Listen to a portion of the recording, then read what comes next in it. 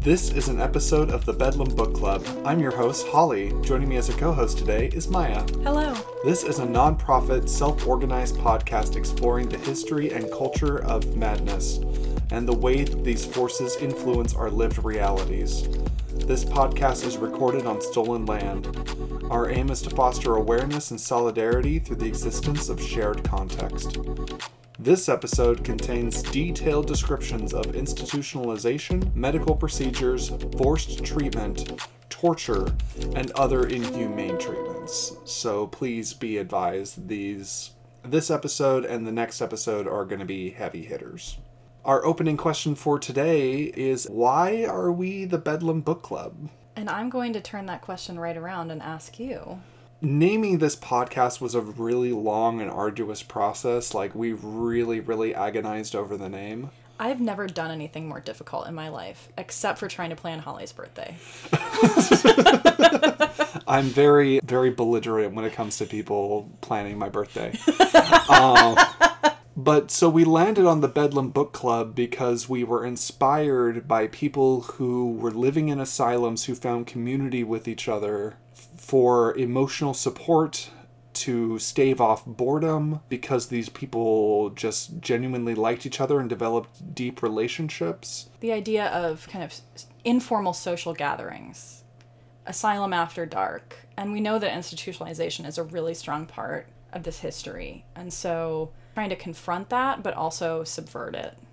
Yeah, and so we came up with the name Bedlam Book Club. Bedlam being the nickname of an asylum that we'll talk about here in a little bit. And that became synonymous with madness itself. Yeah, so the concept of madness, the concept of the asylum, the concept of mad people having agency and working together to better their own lives and not just being subject to the whims of institutions. And I think we want to both honor the contributions of and the realities of people in these experiences, and also approach the subject with the lightness that is ethical to bring to it. And so that's why we're the Bedlam Book Club, because we are a bunch of mad people working together informally to produce content and to gather information related to our own interests. And to build relationships. And we're not the only Bedlam Book Club, and we won't be the last. And assuredly. And with that, we'll get on to the topic for the day. So we are going to be talking about the asylum system, the birth of the asylums, from basically the Middle Ages, which start in about 500 CE, if you'll remember, all the way up to essentially the present day. So, Holly, we talked about the asylums in our overview episodes, and we talked about them heavily. So they came up in our medieval madness episode, they came up in our early modern madness episode. Several episodes focus pretty heavily on asylums. So why are we going back to do a deeper dive? One, they are the pivotal institutional response to madness. More than anything else, the state and capitalism responded to madness by creating institutions. So they're an important way of understanding how the state interacts with disability and madness. Also because so many mad people wound up over the course of history living and dying in these institutions. And so this is a way for us to tell their stories in more detail than just kind of glossing over everything that happened. Yeah, I want to echo that. I think it felt important to revisit this topic and give it its due weight, given how large it loomed in people's experiences, and also in our understanding of what the history of madness is. Like we said very early on, if people know anything about the history of madness, the asylums are likely to be something that they would cite. As we were referencing earlier, the Bedlam Hospital became known as Bedlam, and the word Bedlam now means something loud and cacophonous. It's so thoroughly pierced our cultural psyche that it's just omnipresent. There's no getting rid of it. It has to be reckoned with. And I think it's also worth talking about how tracing the history of the asylum system in the West is a way of tracing this history as a whole. The emergence of the asylums, their expansion, and then ultimately disinvestment from them in favor of more modern, quote-unquote, treatments that's a really important part of the history of madness in the West. So kind of giving our full lens to them felt like an important act. So, but before we get into the asylums themselves, we're going to talk about the lead up to the asylums. So this is taking place during the Middle Ages, the medieval era. And during this time, if you had a mad person, by whatever standards you're defining that, that person is being taken care of at home. That person's family members are responsible for keeping them out of trouble, for keeping them safe, keeping them fed and sheltered. And so as a result, as you can imagine, results may vary. If you have a very loving, understanding, disability justice oriented family, you're going to be well taken care of, or at least better taken care of than someone that sees you as a burden. And potentially a family that has sufficient means to care for someone who's not directly contributing to the economic condition of the household, which isn't to imply lack of empathy on anyone's part, but for people who are kind of struggling to feed and resource everyone under their roof, we could imagine that this kind of home care could become more challenging. Yeah, put a pin in that because it's going to come up again. Okay. So in Christian Europe, it's a lot of home care and there's a lot of struggle around that, kind of like we were alluding to. But in the Muslim world, they had proto-hospitals and asylums that were being constructed and operated around 1100 CE, preceding European hospitals and institutions by about 300 to 400 years. That's a lot of generations of humans. Yeah, it's quite the difference. And these were even funded solely by charity. So they weren't even state institutions. In the asylums in Baghdad and Egypt played music for their patients and made sure that the walls were lined with flowers. So they tried to attend to creature comforts of the mad. The actual treatments that were taking place in these locations, I haven't found any sources that could attest to that. Patients also received a sum of money upon being discharged, and they were not held indefinitely. During the summer months, patients were chained up. At least in some places. At least in some places. It was thought that the heat would make their symptoms worse. Given the locations where they're at, like Baghdad in Egypt, get pretty hot in the summer. And so, that's going to make anything worse. I don't think that's enough to justify chaining people up, but I can see how summer months would just kind of put everybody on edge. And we know in places like Fez, Morocco, they did use beatings as in lieu of symptom management. European hospitals, once they did appear, which again was 300 to 400 years later, were much more focused on religious conversion than they were about actual treatment. And from there, once we get these hospitals established in the Middle Ages, we're off to the races, where we're going to be starting to see asylums pop up, and hospitals become more sophisticated. It's worth noting that the famous Michel Foucault asserted in his book, Madness and Civilization, that there was a great confinement wherein the European powers in the mid-1600s to 1700s sought to kind of secure their political holdings. Equipped with rationale and reason, the elites sought to imprison and silence the mad, which were considered by Foucault to be an intellectual threat to the elite. And this was done by tossing the mad into asylums, which were repurposed from the shells of empty leper hospitals. This is a compelling narrative, but it's not true, mostly.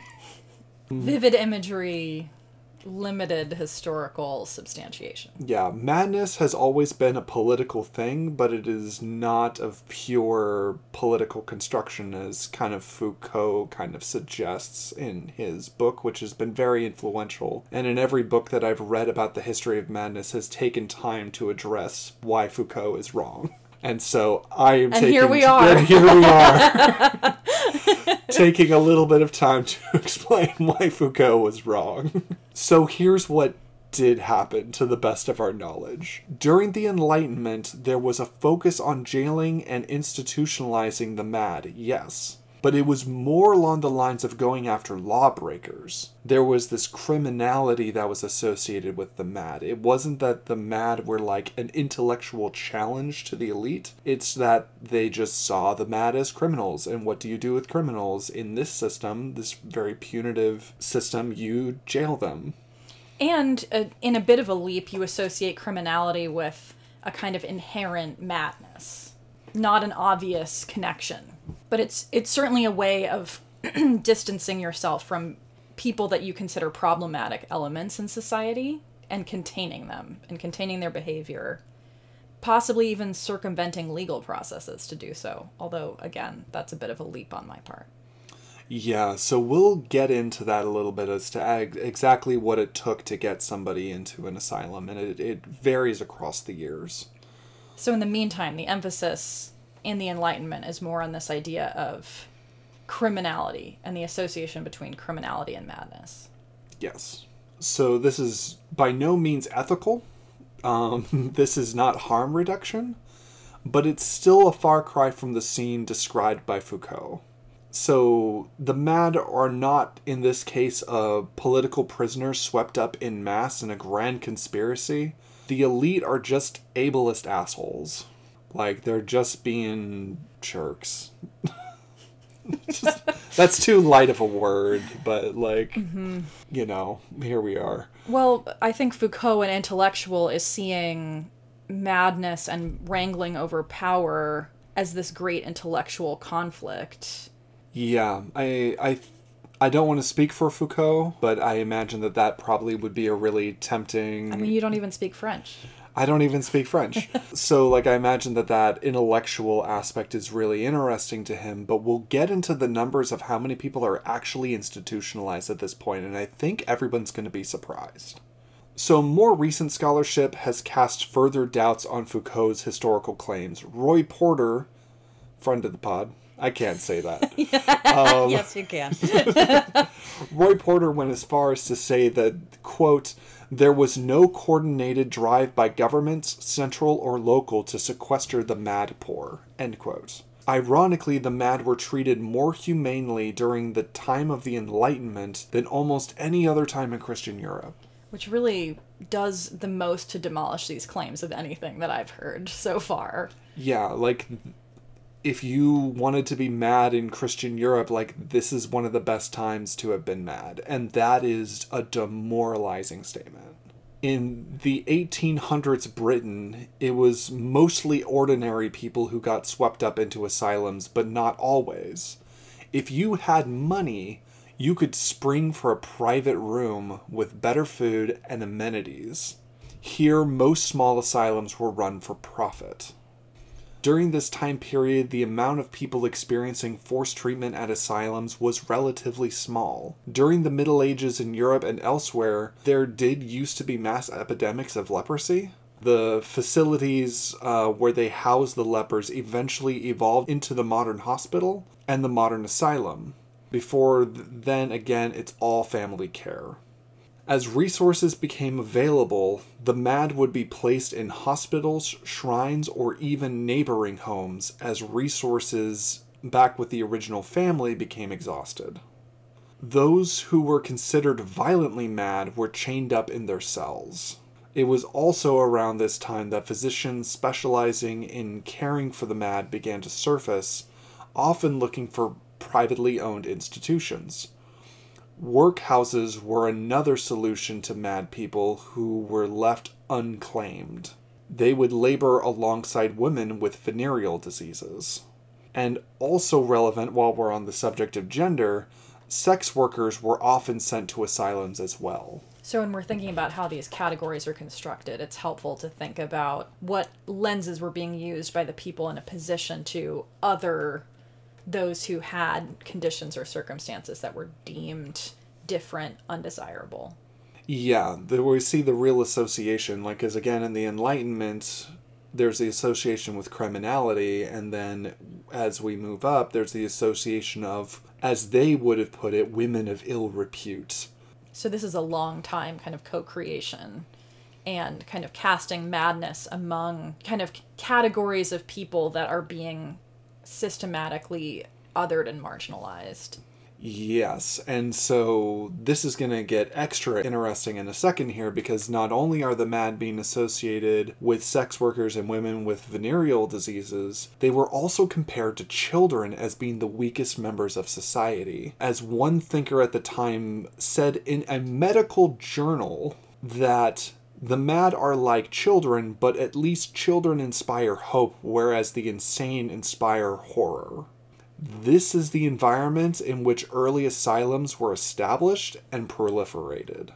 And I think, again, to go back to this pretty horrifying construction, I think it's worth talking about the ways that in medieval Europe there was a very strong hierarchization and categorization of people and of households that was religiously reinforced, with men at the top of this hierarchical status, women decidedly beneath that man, and children underneath them both. And that was echoed in the political systems, with king down to peasantry.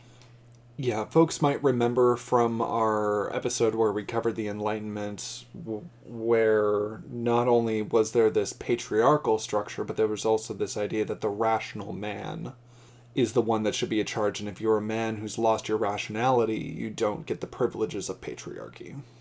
Right, so you've been essentially excluded out of the privilege associated with your superior status. And you are then associated with lesser beings, women and children. Bedlam Hospital is a great one to go into a lot of detail about, because it's very reflective of the trajectory of other asylums at this time. And it's very old. It's very old. It's as old as 1377. It was originally founded as a general hospital, but quickly became an asylum for the MAD. So this is the Middle Ages. And in 1547, on the cusp of the Middle Ages, they made it official. They turned it into a mental hospital and transferred ownership to the City of London, making it a public institution. In the early 1400s, Bedlam had only 6 patients. And, still, even though London was smaller at the time, we assume that's obviously a very tiny fraction. Yeah, I think most people's gut instinct is that it was more. So 1400s is 6 people. By 1500s, it had grown to 20. That's not a lot of growth in a century. And it's very low numbers considering what's about to happen in a few centuries, and we will get into that, especially in the next episode. In 1677, the hospital was relocated and rebuilt into this kind of large, almost palace-like structure after it was damaged in a fire. It was very fancy on the outside, but observers noted that it had a kind of ugly interior, or it had this corrupted interior because of who they were housing inside of it. And for those who are interested in kind of aesthetics and spatial history, I think that that's something that I've seen consistently, that there's this prevailing trope that continues over centuries where asylums are located in these grand palatial settings with gardens and elegant facades, and it's not a reflection of what's happening within. And so if you think about who is that exterior for, it's for the community reassuring itself, and it doesn't benefit the people who are inside, especially if those people are being confined and controlled. Those beautiful grounds may not be available to the people who are within. And so this kind of deviation in that spatial relationship, I think, is really interesting in this context. By the late 1600s, there were 100 patients that were housed there. So again, all things considered, not very many people. Up until this point, Bedlam had been the only mental hospital in England, but in the mid-1600s, mental hospitals began to proliferate. It was also at this time that the hospital became known as Bedlam, a word now synonymous with being loud and hectic. Bedlam became a national symbol of madness. It was open to visitors who would pay a fee to tour the facility and see the MAD for themselves. But there was not uniform opinion about the MAD at this time, and there never has been. There was a debate as to just how the alleged MAD were. One observer was noted saying that, quote, "The world is but a great bedlam, and those who are more mad lock up those who are less." End quote. Another observer pointed out that husbands who disliked their wives would send them to the asylum even if they were, quote, perfectly healthy. The wives would be mistreated there and return home quite mad. Lawsuits of the wealthy often contested the detention of so-called mad family members, so people were working to keep their family members out of the asylum, especially through court of law, which is really interesting. Former patients of Bedlam were vocal about their experiences, especially a man named Urbain Metcalfe, who wrote about his experiences. He described Bedlam as an abusive, morally corrupt institution. He accused staff of taking bribes, of villainy, and being short in, quote, common virtue. This was reflective of asylum conditions across Europe. So even as asylums are rising and the numbers of patients confined within them are rising, we're seeing a kind of contested landscape. So people are writing about their own experiences and publicizing them. People are critiquing the authority of asylums and questioning their legitimacy. So we're not seeing a kind of uniform embrace. No, we're not.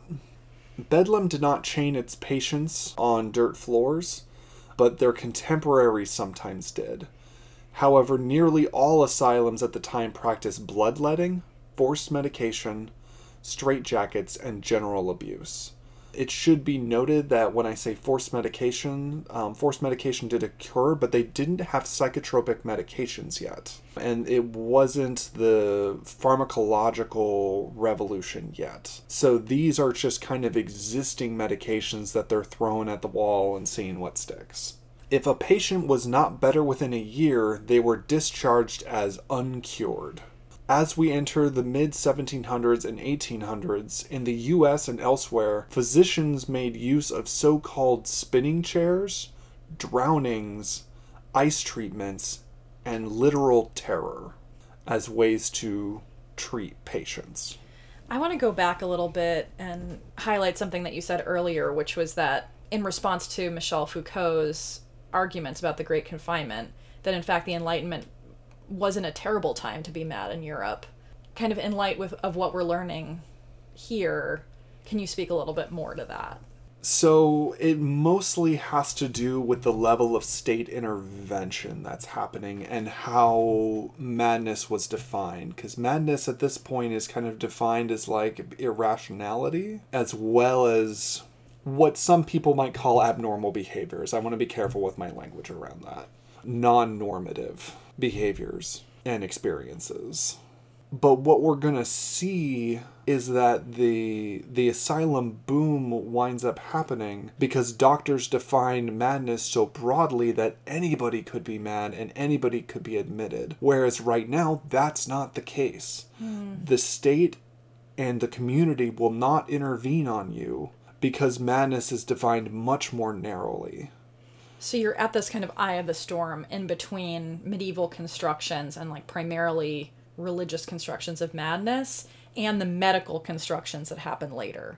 Yeah. So it's not because the existence of treatments were good. It's not because your options were good. It was simply that you had the possibility of being left alone. And even when you were in an institution, like, conditions weren't necessarily good, but it's in the 1800s that they start putting people in chairs that spin them around so fast that, you know, it shocks the system, or, you know, getting people to the point where they're almost dead from drowning and then resuscitating them as a way to shock the system. That's not happening during the Enlightenment.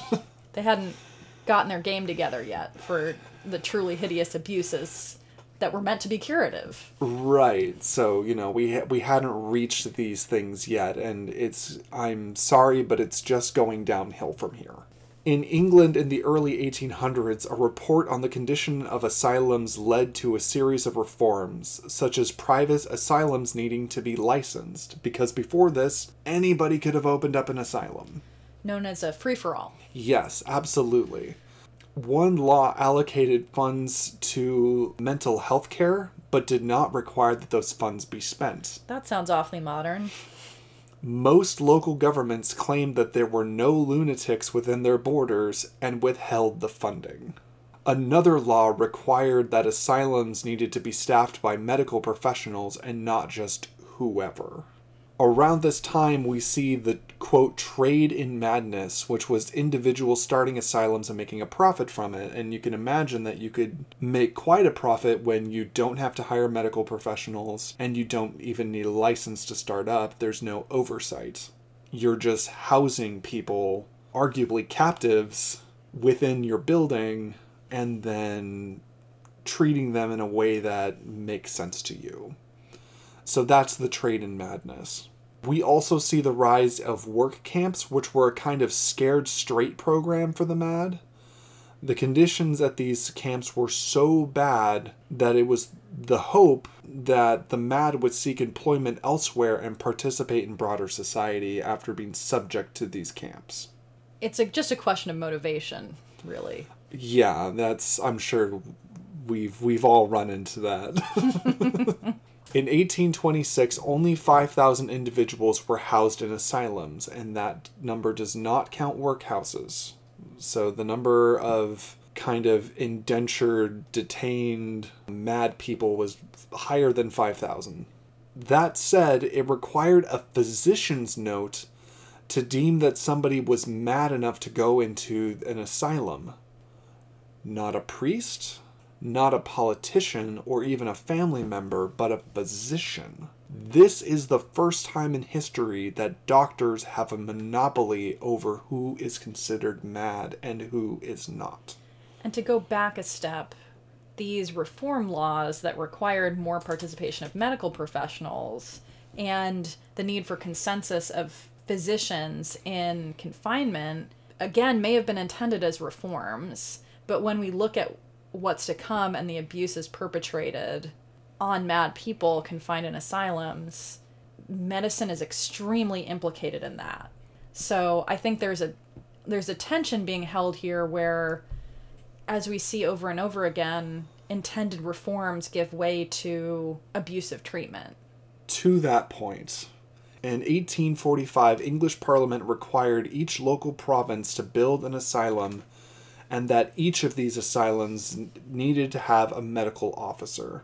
Around this time, private asylums began to decline while state-funded institutions received more and more tax funding. By the end of the 1800s, England and many other nations were well into their age of asylum. For contrast, there was a Quaker-run institution called the Retreat, and after the mysterious death of a Quaker woman in an asylum, its founder sought to create an alternative to the abuse and death within the current system. So they founded the Retreat, which was only open to other Quakers. It was conceived as a non-medical religious alternative to the local York Hospital. This institution became known for its philosophy of moral treatment. They placed a focus on fostering self-control and helping patients adapt to the struggles of daily life. Patients were generally treated with kindness, though beatings were used for, air quotes, difficult patients. So not a utopia. Not a utopia. There's still some problems here. Mechanical restraints were used far less often than at other hospitals, but were still employed for, again, air quotes, difficult patients, however we're defining that.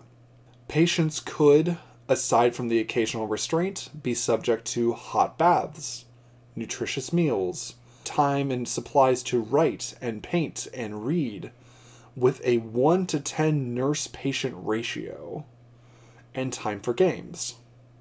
The goal was to have patients experience upper-class life in the hopes that it would help them adjust to daily life in the real world. Survivors of this ordeal often commented that they were grateful for how they were treated, though outcomes for treating madness were not different than at other institutions. So they were made comfortable, but it didn't cure madness. And it was still compulsory. But I also think it's an important alternative model to hold up, that people were reacting to the things that they observed, the things that they knew that people were going through, and tried to forge other paths. And the ways that the treatment of madness has always sought cures, I think still comes through in this setting. That they're still holding out hope that this will lead to a quote-unquote cure. Yeah, and at the very least, like, and we've talked about this a little bit in, like, previous episodes, where it's like, nobody's trying to make the mad comfortable. Yeah. And in this case, aside from the restraints and the beatings, you know, there's a format here for how to potentially do that. And I think that there's an interesting class conversation that we can have where the retreat is trying to give an upper class experience to people who wouldn't have that otherwise, and are basically kind of inferring that lower class existence promotes madness.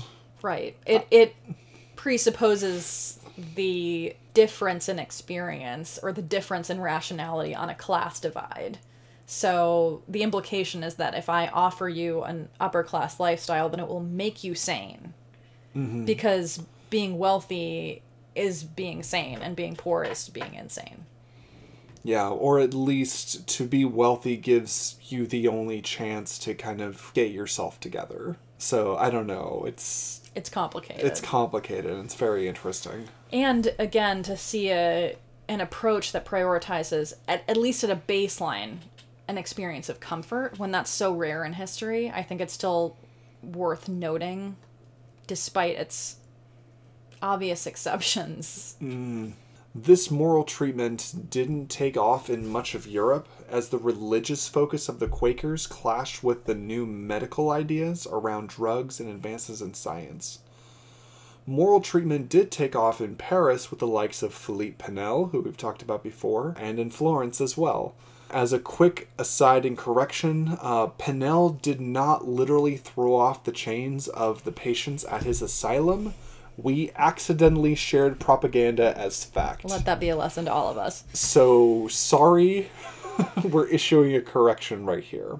That was a story that was made up decades after the French Revolution, and so it's wrong. What really happened? What really happened, much less than arresting. Oh. Like, Pinel still applied concepts of moral treatment, but it's not like he just went through ripping chains off of people in a frantic hurry. Administrators never do anything themselves. These moral reforms helped spur on the expansion of the asylum system and increase the rate of patients' admittance due to increased optimism about prognosis. Which is a point that we make repeatedly, but I still think it's important, that optimism about the possibility of treatment and the hopefulness of prognosis encourages the building of asylums. Because asylums themselves, if they can be sites of healing... You got to get everybody in. Yeah. That's the only logical conclusion if asylums work. Right, but the conditions in which asylums work were meant to be reforms against abuses taking place in asylums. So it's a fascinating swing. Meanwhile, in the United States, the U.S. had its first asylum, the Pennsylvania Hospital, which was founded in 1752, in part due to fears over the violent insane, and was advocated for by Benjamin Franklin. He really got around. There was a high association with criminality and madness, which we've already seen. And like Bedlam, they offer tours of the mad for a price to the public. Practitioners saw themselves as animal tamers. Oh, Jesus. They also had a wide variety of techniques for subduing patients, including beatings, chemical irritants, starvation, opium, and inducing intense nausea.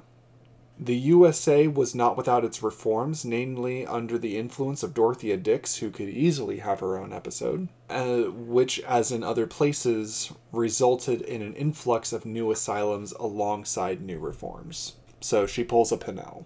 We've already talked about the racialization of madness in more detail in past episodes, but in the USA, everything comes back to race. At this time, black people in the USA are enslaved and subject to conceptions of madness. An enslaved person attempting to flee to freedom was considered insane, as was an enslaved person refusing to do work. There were no asylums for slaves, but there were doctors who enforced racial stereotypes and concepts of madness that benefited the supposed owner of the enslaved person. For free black people, there were asylums, though doctors working at these institutions were often under the impression that, air quotes again, savage peoples, in this case usually black and indigenous people, were subject to madness upon being given political freedom. Likewise, immigrants who wound up disabled or jobless often wound up in state institutions. Conditions in these hospitals were abhorrent. The chronically ill often remained untreated, and half the hospital beds were filled with the mentally ill. In a sense, the situation was very akin to that in Europe. Throughout the USA, the mad that were not institutionalized were auctioned off alongside of animals to the lowest bidder for forced labor. This practice would continue in some places until the 1900s. They were seen as having strong backs and weak minds. Maya's making a face. You can't see the face. I've not heard this before. Yeah, it's pretty wretched. Germany is a weird special case in that I would say they actually tried. The German government collectively decided that they didn't want to just house the mad and create a bunch of custodial positions. Like, they don't want to just warehouse the mad. Instead, they wanted to set up modern institutions and create a science-based approach that was actually going to help people.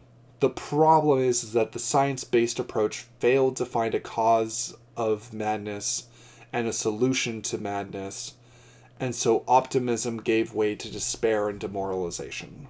So they wound up in the same place. Yeah, they wound up in the same place as everyone else after giving it the good old college try to try and figure out what was going on, which, like, again, like, I've got a science background. Like, this story pulls at my heartstrings because there's nothing more frustrating than having a lot on the line, try to find an answer, and just find the absence of one. And there's a lot of reasons why that could be. Like, I think it's worth noting that, like, there is no one answer to understanding madness because madness is multifaceted. Madness is partially political, partially biological, partially psychic. There's a lot of things going on, and everyone's case is different. And so you can't, just create a linear regression and have that answer solved for you. Like, you can't do it because that's not the problem that you're solving for. And I think one of the things that we learn from this history and that we learn from disability justice is that an idea of a normative human condition is in itself a subversion and a deviation from the truth. Like, we know that that is not reality. So if you're approaching this work with a desire to move people towards a normative outcome, which I imagine is what they were doing, that's not going to work. Yeah, their lens was wrong. Mm-hmm. What happened next is both tragic and predictable. Germany then erected places to warehouse the mad en masse alongside with people with chronic conditions. They even sorted people based on whether or not they thought they could be cured. In the later 1800s, Germany once again tried the scientific approach. They developed huge institutions for elite scholarship. The treatment that this produced was condescending and patriarchal. Asylums were essentially turned into teaching hospitals. Medical professionals pathologized madness very heavily, applying their framework to every observable person in the country. Such began the first serious data gathering and scientific study of the mad, leading to the foundation of modern-day psychiatry. As a reminder, psychiatry came from the asylum, not the other way around. Back in the US during Reconstruction following the Civil War, black people were no longer enslaved but still subject to segregation. This included asylums. Most of the doctors were white, and social Darwinism was at play. Slavery, though recently abolished, was still seen as better for slaves, which certainly came into play in the dynamics between doctors and patients. That and the fact that asylum occupants who were black often had to do forced labor, because it was thought to be good for them.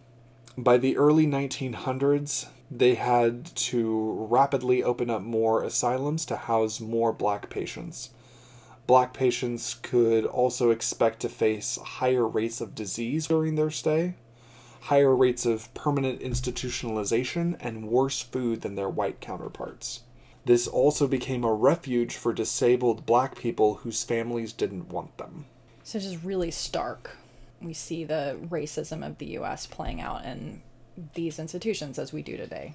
Yeah, very, very blatantly and very pro-slavery bent, even in a time where slavery is abolished. And some of this, I also need to point out, is happening in the North. Yeah, we see these white supremacist fantasy being applied to places that are ostensibly meant to be curative or supportive in some way. This like ongoing attachment to the institution of slavery on the part of white people in positions of power, leading to the way that these institutions are structured for black people who are confined within them. And with that, Maya, what are you still processing? I think that I'm processing the growth in the asylum system and how we got from medieval Europe and the origins of asylums and hospitals to the rapid expansion that we saw over the course of those following centuries. It wasn't an immediate process. It wasn't an overnight change. And there's ebbs and currents within that. But by the late 1800s and early 1900s, there's a very rapid increase in institutionalization and asylums.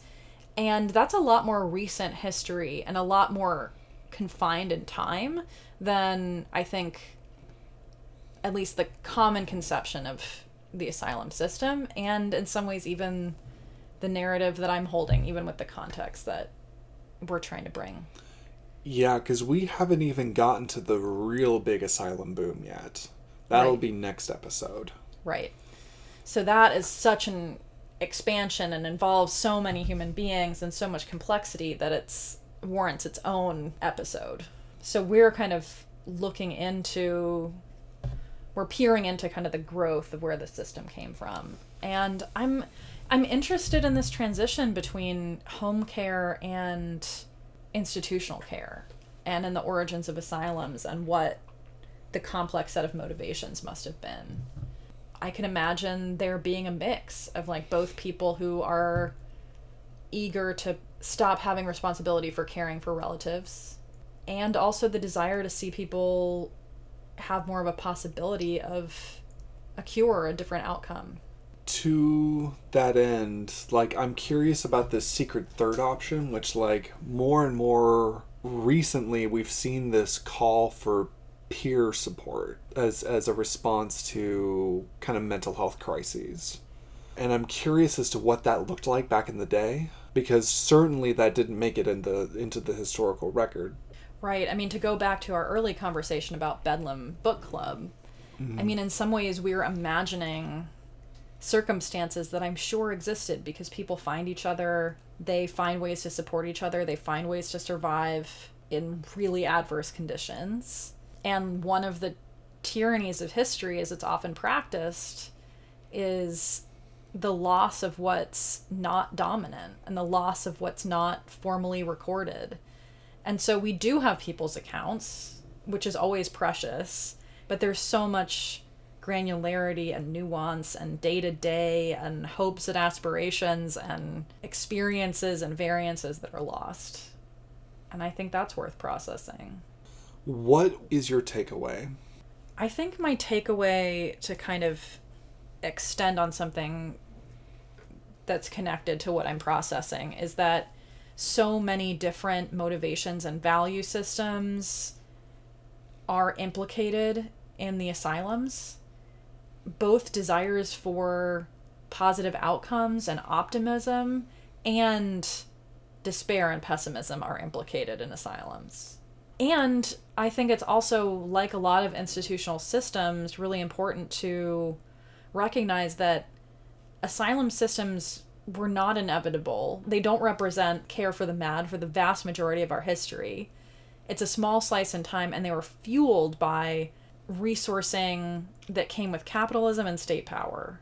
And so while we may not subscribe to Foucault's view of it as a elite power grab and a sidelining of intellectual rivals, it's still a function of a particular set of social conditions. Yeah. I've been thinking throughout this episode as I've been writing it and as we've been talking about it, wondering if, like, disability justice, had it existed in a format that we recognize today, what kind of harm that might have mitigated if we could have really convinced people that that was the way to go.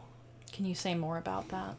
Well, like, okay, so, like, take Germany, for example. Based on what I've read, they didn't have an equivalent to disability justice. They had, we're going to cure people and we're going to make them like us. And we're going to use science to do it. But disability justice doesn't look at things that way. And, you know, again, I think talking about curing madness is really tricky because in some cases there is nothing to cure, but there are things instead to accommodate. And nowhere in this process have I seen accommodation at a structural level, not even in the retreat. And so that's the systematic response that I want to see, but so far as I have read was not present. Yeah, and no, I really appreciate that. And I think that one of the takeaways to me too is that something we all know, but I think is still painful to talk about, is how expendable groups of people can be considered in hierarchical social structures. The existence of a hierarchy implies a bottom, and that bottom often includes the mad. It includes people who are visibly non-conforming to the social standard that culture adopts. And I think that when you pile on that kind of punishing assessment of difference and you marginalize people and you dehumanize them, what does that open the door to? And I think that the history of the asylum system is a very clear indictment of what happens when you dehumanize people in your society. And when those elements intersect, you know, to use an intersectionality paradigm, things get worse and more dire and more brutal. So people who are considered mad and who are formerly enslaved are subject to a comparatively worse treatment inside a extremely inhumane and punishing system.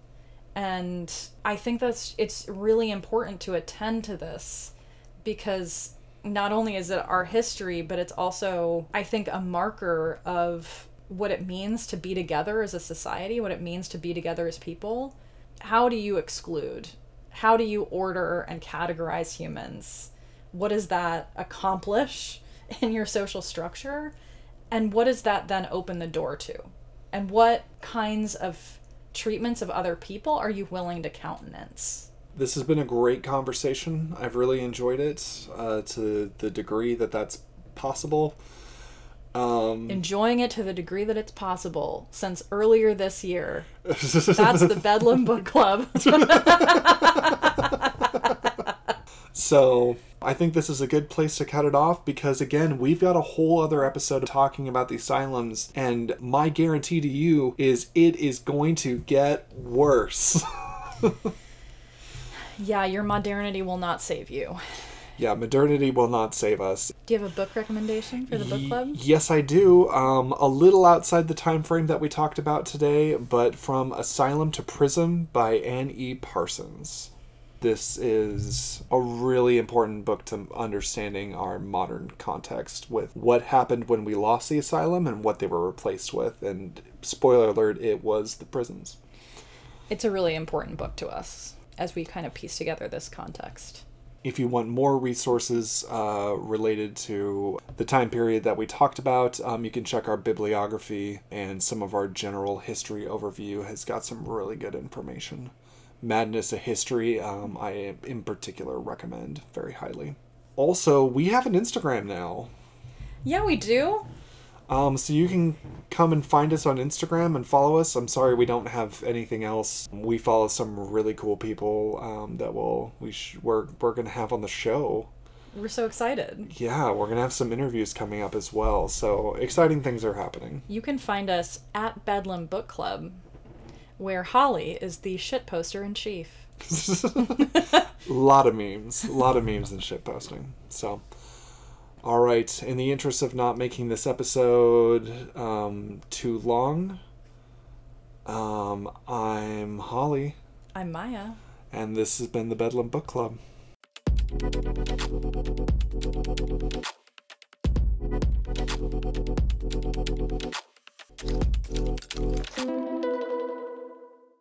This has been an episode of the Bedlam Book Club.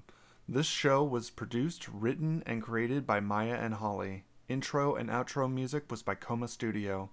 Check out our bibliography in the show notes.